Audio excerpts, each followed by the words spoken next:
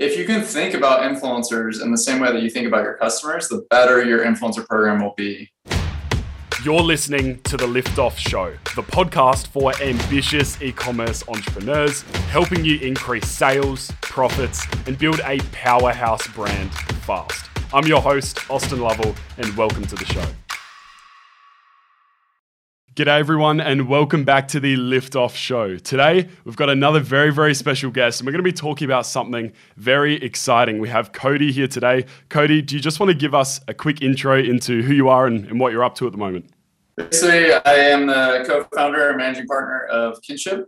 I started about 2.5 years ago with my business partner, Taylor. We both had been in the space for a long time. Previously, my background was with a brand called Kalo, and I was responsible for building out a robust influencer program. It got up to 500 plus people, and we did every level of the influencer pyramid of what I would call it, basically working with flag bearers, which is my name for macro influencers, your household names that kind of stick your flag in the ground and represented us, and then all the way down to people that we just seeded product consistently and everything in between. Ultimately, I was just inspired to do this for many different brands. Consistently saw the power of influencers, their way to build trust, and ultimately sell product within Facebook. Yeah, that's a little bit about me.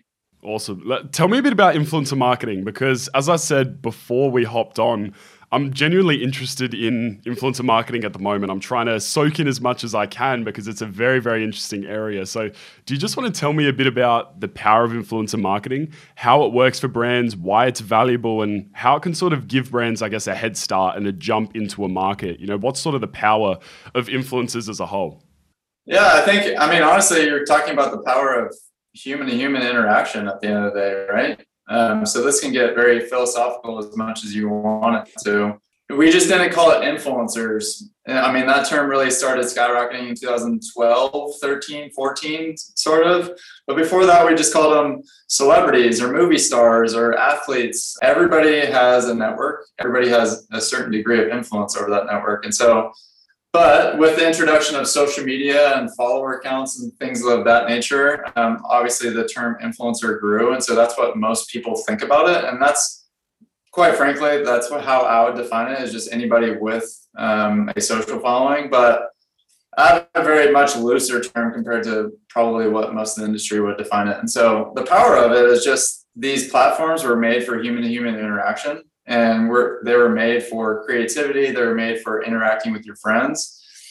And now what happens when you have a celebrity or somebody you look up to on that platform, you feel like they're your friend. Honestly, you're following them, you're watching their content consistently. And so when they happen to mention a product or service or brand that they really believe in, it is influential because you feel like you know them to a certain degree. It's kind of the silly example of like when celebrities used to get on and endorse a certain president. It's like, does that really make sense? Like, why would I vote for them just because George Clooney is endorsing them? But it's pulling on that side of things. I think it's very core to who we are as humans. Influencer marketing is human more than every other marketing channel. No, that makes a lot of sense. And I think of something that I've talked about on previous episodes is that Facebook, Instagram, YouTube, TikTok, Pinterest, they're all native content platforms. People are on there to consume content from people they know, people they follow. They're not there to consume ads. So all of a sudden, when you're seeing, a huge influencer, a flag bearer, or maybe a smaller micro influencer promoting a product, it feels more natural, I guess, and it feels more relatable. You can engage with that a lot more because it's not this branded ad that's showing up in your feed. Do you often find that to be the case? Yes, 100%. I would even say, even within it's an ad. There's plenty of stats out there. I don't have them memorized, but they're showcasing that people actually don't really care if it says sponsored or it says hashtag ad. I mean, don't get me wrong. There's also variables such as if the creative is completely staged. There's things that people are savvy to, like they'll pick it up in a second. You're exactly right. It is pulling on that human element. It's native to the feed. That was kind of my point in the beginning of just like, this is why the people of Facebook, Mark made the platform in itself. Getting started with influencer marketing then, I want to keep it super practical. I think for the people listening who are maybe scaling up their brand for the first time, or they're just trying to increase those daily sales and they look at influencer marketing and think, how do I even get started? How do I find influencers to work with? How do I find these people that have these really engaged audiences? Is there a way that you tend to go about finding these influencers, or is it pretty much just doing some digging inside of Instagram or Facebook or whatever platform it is, finding those people and connecting with them? What tends to be the best approach, I guess, to go and find influencers? Obviously, a loaded question. There is a ton of noise out there. There's so many tools. There's so many platforms. What I would say is this. If you're just starting out, before I would ever spend thousands of dollars on a discovery tool that can make it super, super easy for you, I would actually use the free tools at your disposal, and one of which is Instagram itself. Like on the platform, going to a particular profile, there's something called a drop-down arrow where you can hit the drop-down arrow. And Instagram basically is saying, these are all the similar people based on the algorithm that post similar things, have a variety of different follower accounts, but they are similar to this person. And Instagram itself is feeding you these people. So before all these tools were created, that was actually my discovery tool. And it would just unlock hours and hours of influencer discovery. That's all for free. And it's all based on the mothership, right? The Facebook and Instagram mothership. So that's where I would start. You don't have to shell out a lot of money. Obviously, like as you advance, and if you're for brands that are maybe more down the road, there's certain platforms like even what we use at Kinship called Tagger. That's a very robust influencer discovery tool. Yeah, that's how I would start. I think there's some free tools, and what I would say is that it trains people to see like the right influencers with their eyes, not just like all this data, but they can identify and go through a profile and be like, yeah, this is a great fit. Ultimately, you don't know, and ultimately that data is helpful. But I think starting there gets people equipped to do it on their own. I think that's super valuable. And that's one of the methods that we've tried to use as well for finding influencers and creators, is looking just on Instagram, suggested hashtags, locations. There's loads of people in there. And you can just keep digging and digging and digging. You feel like you have this never-ending well of people, and they just keep flowing out. And so before we get into how to manage, I guess, the influencer relationship, probably what the best practices are, do you give them product, and what can you expect in terms of content? I think it'd be great to touch on first, what are you looking for from an influencer? You're looking for a really engaged, smaller audience? You're looking for a bit more reach? What is the telltale sign of a really good influencer? Is it how many comments they get on a post? Is it how many likes they're getting? What is a really good sign of a great influencer? I would say it all boils down to their content creation ability. If Instagram got rid of follower count tomorrow, how I would pick influencers would not change.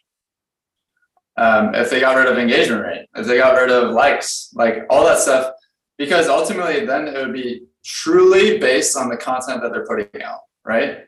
So if I put out shitty content, pardon my language, my audience should suffer, or like my follower count should go down. But unfortunately, that's not actually the case sometimes, because there's all these vanity metrics that people get lost in. I would say quite simply their content creation ability. Can they create captivating content? Are they engaging? Do they have a charismatic personality? Are they thumb stopping? These are the things that we're looking for primarily. Not to say that we don't look at other things, but if I was to pick an influencer on one thing, it would be that. I think that makes a lot of sense. And when Instagram removed the like feature, when people were no longer able to see that, and then you just start looking at comments, and then you start really looking at the creative, I think that's what took me back, was you start to look at, okay, how good is this post really? Not am I being skewed by how many likes it's actually received, or, people are loving it that much. It's purely based on 100%. How good this piece of content is. And so moving on from here, now we think, okay, cool. We know we can find great influencers on Instagram. We know what to look for, and focusing on the creative more than anything. Now we look at, okay, how do we actually reach out to these influencers? How do we give them product? Is it as simple as giving them some product and saying, hey, we'd love to have some posts? Or I know there's sometimes some skewed expectations with influencers, maybe giving them a product and expecting so many posts for their work, but their time's valuable. They're like anyone else. So when it comes to working with an influencer, what do you think is the best way to start for someone that's reaching out on their own, that's forming this connection? They're not doing it through an agency or an expensive platform. What's the best way to do it? Is it just a simple DM?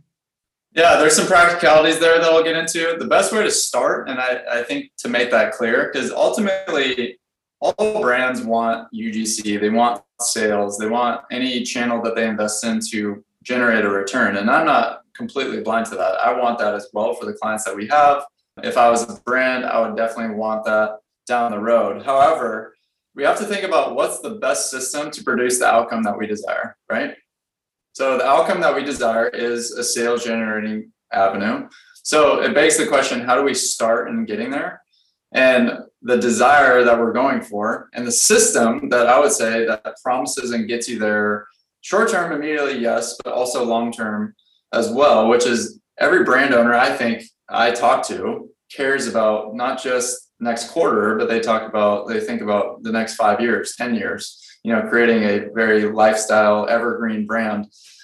All this to say, I think actually seeding your product and doing that on giving, not asking, not in a transactional way is the best way to do that. I would DM them. That's a little bit more casual. Essentially, it's this. Austin, I think you're a great brand fit.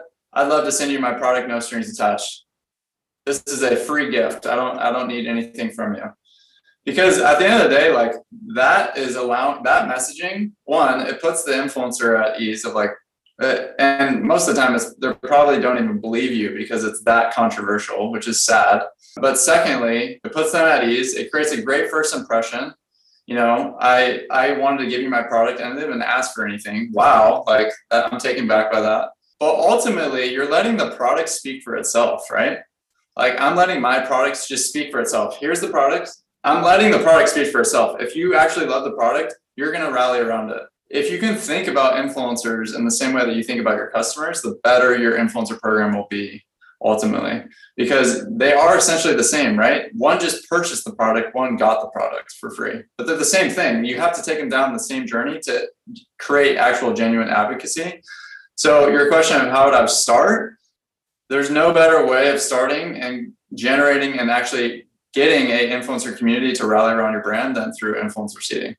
I love that. Simple approach. It's easy. You're giving without expectation. And then if some law of reciprocity goes on and they love the product and they want to post about it, then that's amazing. That if they do that, great. That's some great short-term ROI. They post it for free. Hopefully you can get this content and repurpose it. That's another follow-up question that you can have. But long-term, actually, now you have a compounding relationship, right? Because maybe you send them more products. Maybe you offer them an affiliate code. Like all these things, you're just giving. And then ultimately that will come back to you. So that relationship has more ROI long-term than that one post that they could, potentially generate for you.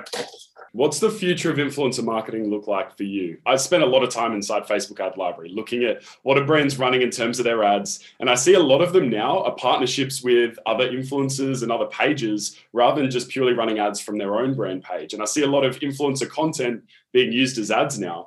What do you think the future of influencer marketing is going to look like? Is it going to continue to be the same as it always is? Selfies with products, video reviews, unboxings? How's it going to change? And where do you think we're heading with influencer marketing? More of it, or is it going to change? Oh, I think there's no question there's going to be more of it. I think it'll change. I mean, look how it's changed since 2014 to now. I think you're seeing this already, but brands will have influencer marketing budgets, like set aside just a budget for influencer marketing. We still all the time run into brands that don't have that. They have content budgets. Maybe they have organic budgets, but they don't have influencer marketing budgets. I think more and more you're going to see influencers like actually have a seat at the table with the brand themselves, whether that's equity or not. I think the more community driven and community focused that brands are, the better. And that I think that's actually where it's going. Where if you're an influencer, I'm actually asking you, hey, who are other influencers that I should be reaching out to? What products should we be creating? Like all these different things, like an actual, like if you had a board of directors, like you actually have one influencer there in addition to your CMO and all these different things. I think there's already some brands doing that, but I think you'll see that more and more. And just to finish up here, what do you think you would have gone back and told yourself when you were first getting started with reaching out to influencers, building those connections, giving product for free and not expecting anything, all of those things? Back at the start, I'm sure, like myself, I made loads of mistakes when it came to the things we were doing with marketing and advertising. What would you go back and tell yourself? Is there any key tips that anyone listening can take away and maybe skip some of the trial and error, the mistakes maybe they're going to make if they didn't listen to this episode? What would you go back and tell yourself about influencer marketing and how to save yourself some time, maybe some money, and maybe a whole lot of headaches? Yeah, don't be led by inertia. Don't think that the current thing that's always working will always continue to work. The example for me was like in the Facebook heyday where you could we ran influencer testimonial videos, and we were getting 7, 8, 9 ROAS, like just absurd numbers. Well, that created a drug that like I just always wanted to hit. Like I just always wanted to use and do it. And ultimately, like it led down to just like it dipping, because truly like it wasn't always going to work. It was a specific time period. So those were mistakes that we, shelled out lots of money for like big influencers. I mean, even just working with big influencers was one for a while. That was like the thing that we got to keep doing. So all that to say, don't assume that what is working will always work. You got to be able to be nimble, and whether it's different platforms, different influencers, testing different strategies. Yeah, I want to be led by inertia. And I think the last one I definitely want to chuck in here is big influencer versus smaller influencer, macro versus micro, the flag bearer versus the one with a smaller, more engaged following. What do you tend to lean towards if you're launching a brand for the first time? Look, budget is everything. You don't want to be spending an arm and a leg to work with a huge global influencer. Is it finding those really engaged smaller influencers? Is that going to help get those easy wins on the board? Is that generally the way to go? Yeah, for sure. 100%. There's so many different reasons that I would just start smaller, just because one, they're easier to get a hold of, easier to talk to directly. I mean, you're seeing micro influencers with managers and stuff like that, but still the overwhelming norm is you're talking to, when I DM you, you're actually talking back. It's not someone else. You're creating a relationship with them specifically to, like, when you reach out for content rights, they're going to be the ones responding, about, repurposability of their content, negotiating with, like, there's just so many different things that you can. It's just more effective. It's more cost effective. But the one thing I will say, the one caveat to that is, if you have unique relationships with macros, by all means, you should be utilizing that. If you had someone in your back pocket that like you just had access to, they're a part of your company or anything like that, that you have access to, or they're within your network, or one person away that you think would, work with you on a deal, like there's nothing wrong with that. So it just depends on how much it costs, right? That's what I would say. I would definitely over index, especially in the beginning, on micro influencers.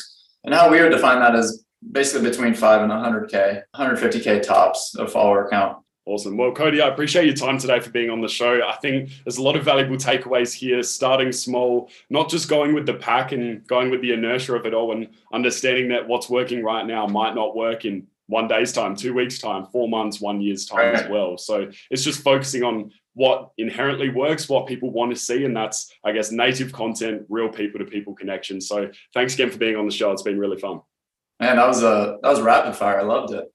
Thanks for having me.